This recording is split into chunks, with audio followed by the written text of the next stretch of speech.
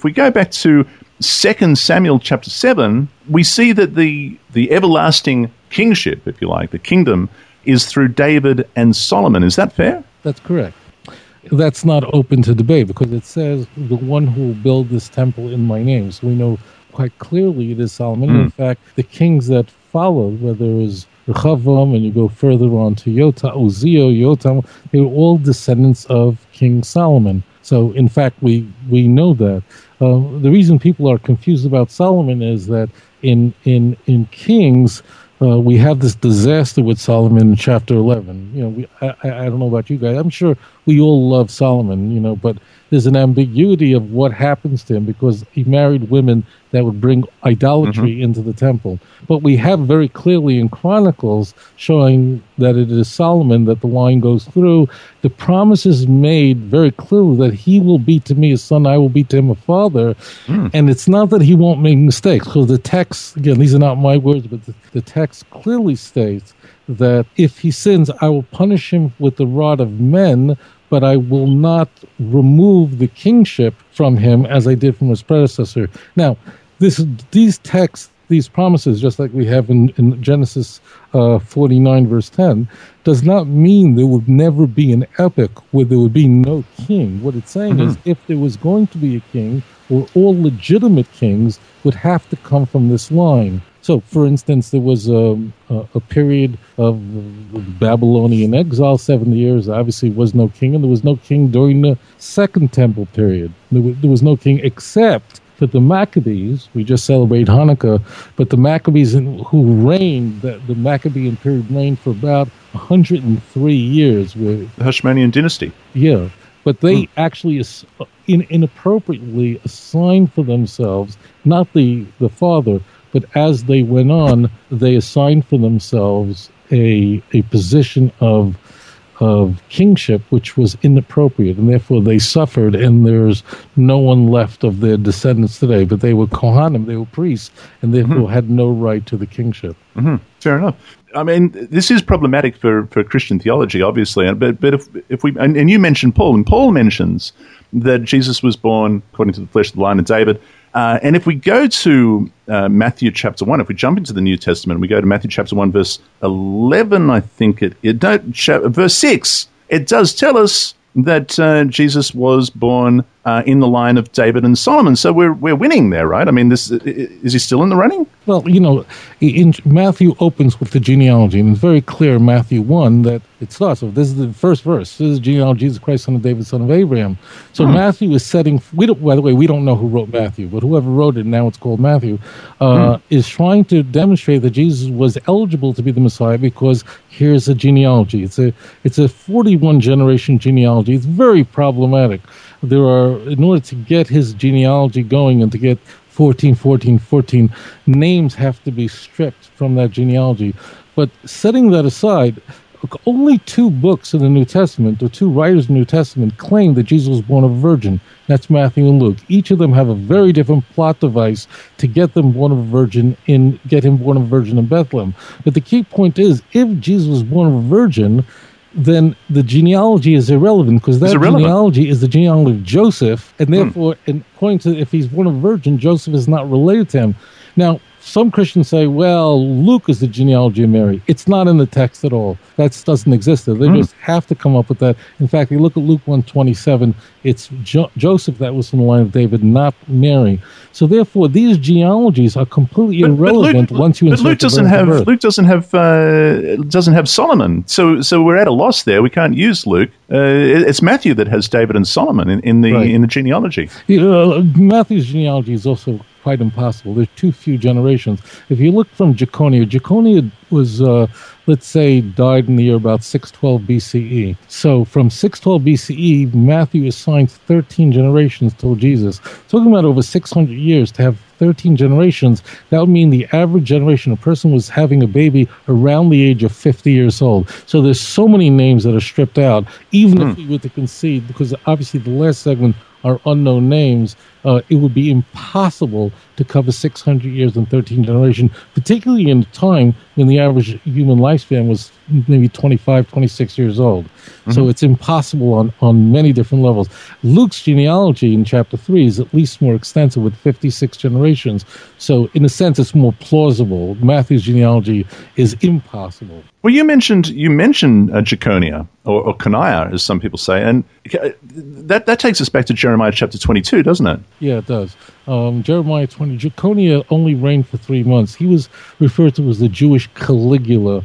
He was so evil, so wicked, that Jeremiah cursed him that none of his seed would ever sit on the throne of David. In fact, the person who will rule after him is Yehoiachim instead of Yehoiachin. It's an M at the end instead of an N or a mem. That's his uncle, it's his father's brother, in order to bypass the curse. And then it continues down there to Tzidkiyahu.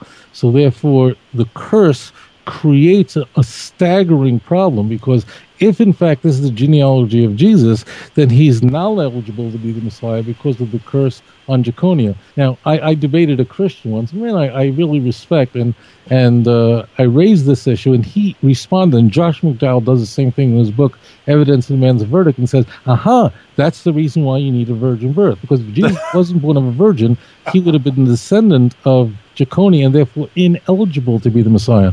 But if in fact that's the case, then why introduce the genealogy altogether? That's not the genealogy of Jesus. It goes back and forth, but the verse that you're referring to is Jeremiah chapter 22, verse 30. Thus says the Lord, write this man down as childless, a man who will not prosper in his days, for none of his descendants shall prosper, sitting on the throne of David and ruling any more in Judah. But I've had a lot of people say to me, what about King Zerubbabel? The answer is that there is no such thing as King Zerubbabel.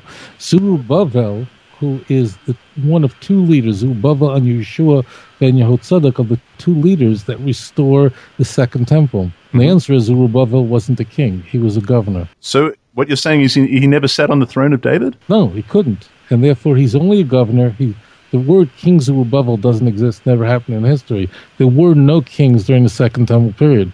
So he's a direct descendant of but he never actually sits. So we actually see it employed. No child of Yehoiachin ever sits on the throne. It's his uncle, it's his nephew, but never in descendant. And Zerubbabel, which literally that name means seated in Babylon, is not a king. He's a governor. I should mention the fact there is a Jewish tradition.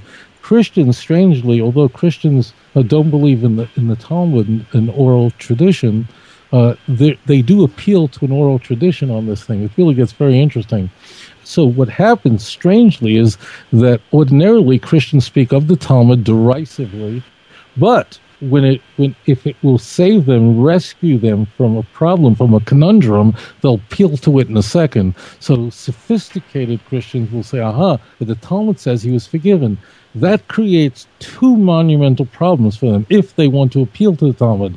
The first problem is unbelievable, and that is, therefore, Jeconia was able to atone for his sin without shedding blood. He was able to atone for his sin, using Christian terms, by his own works, by something that he had done. And number two is, we have here, the Bible says one thing. Scripturally, Jeconia is never restored. None of his children ever sit on the throne of David.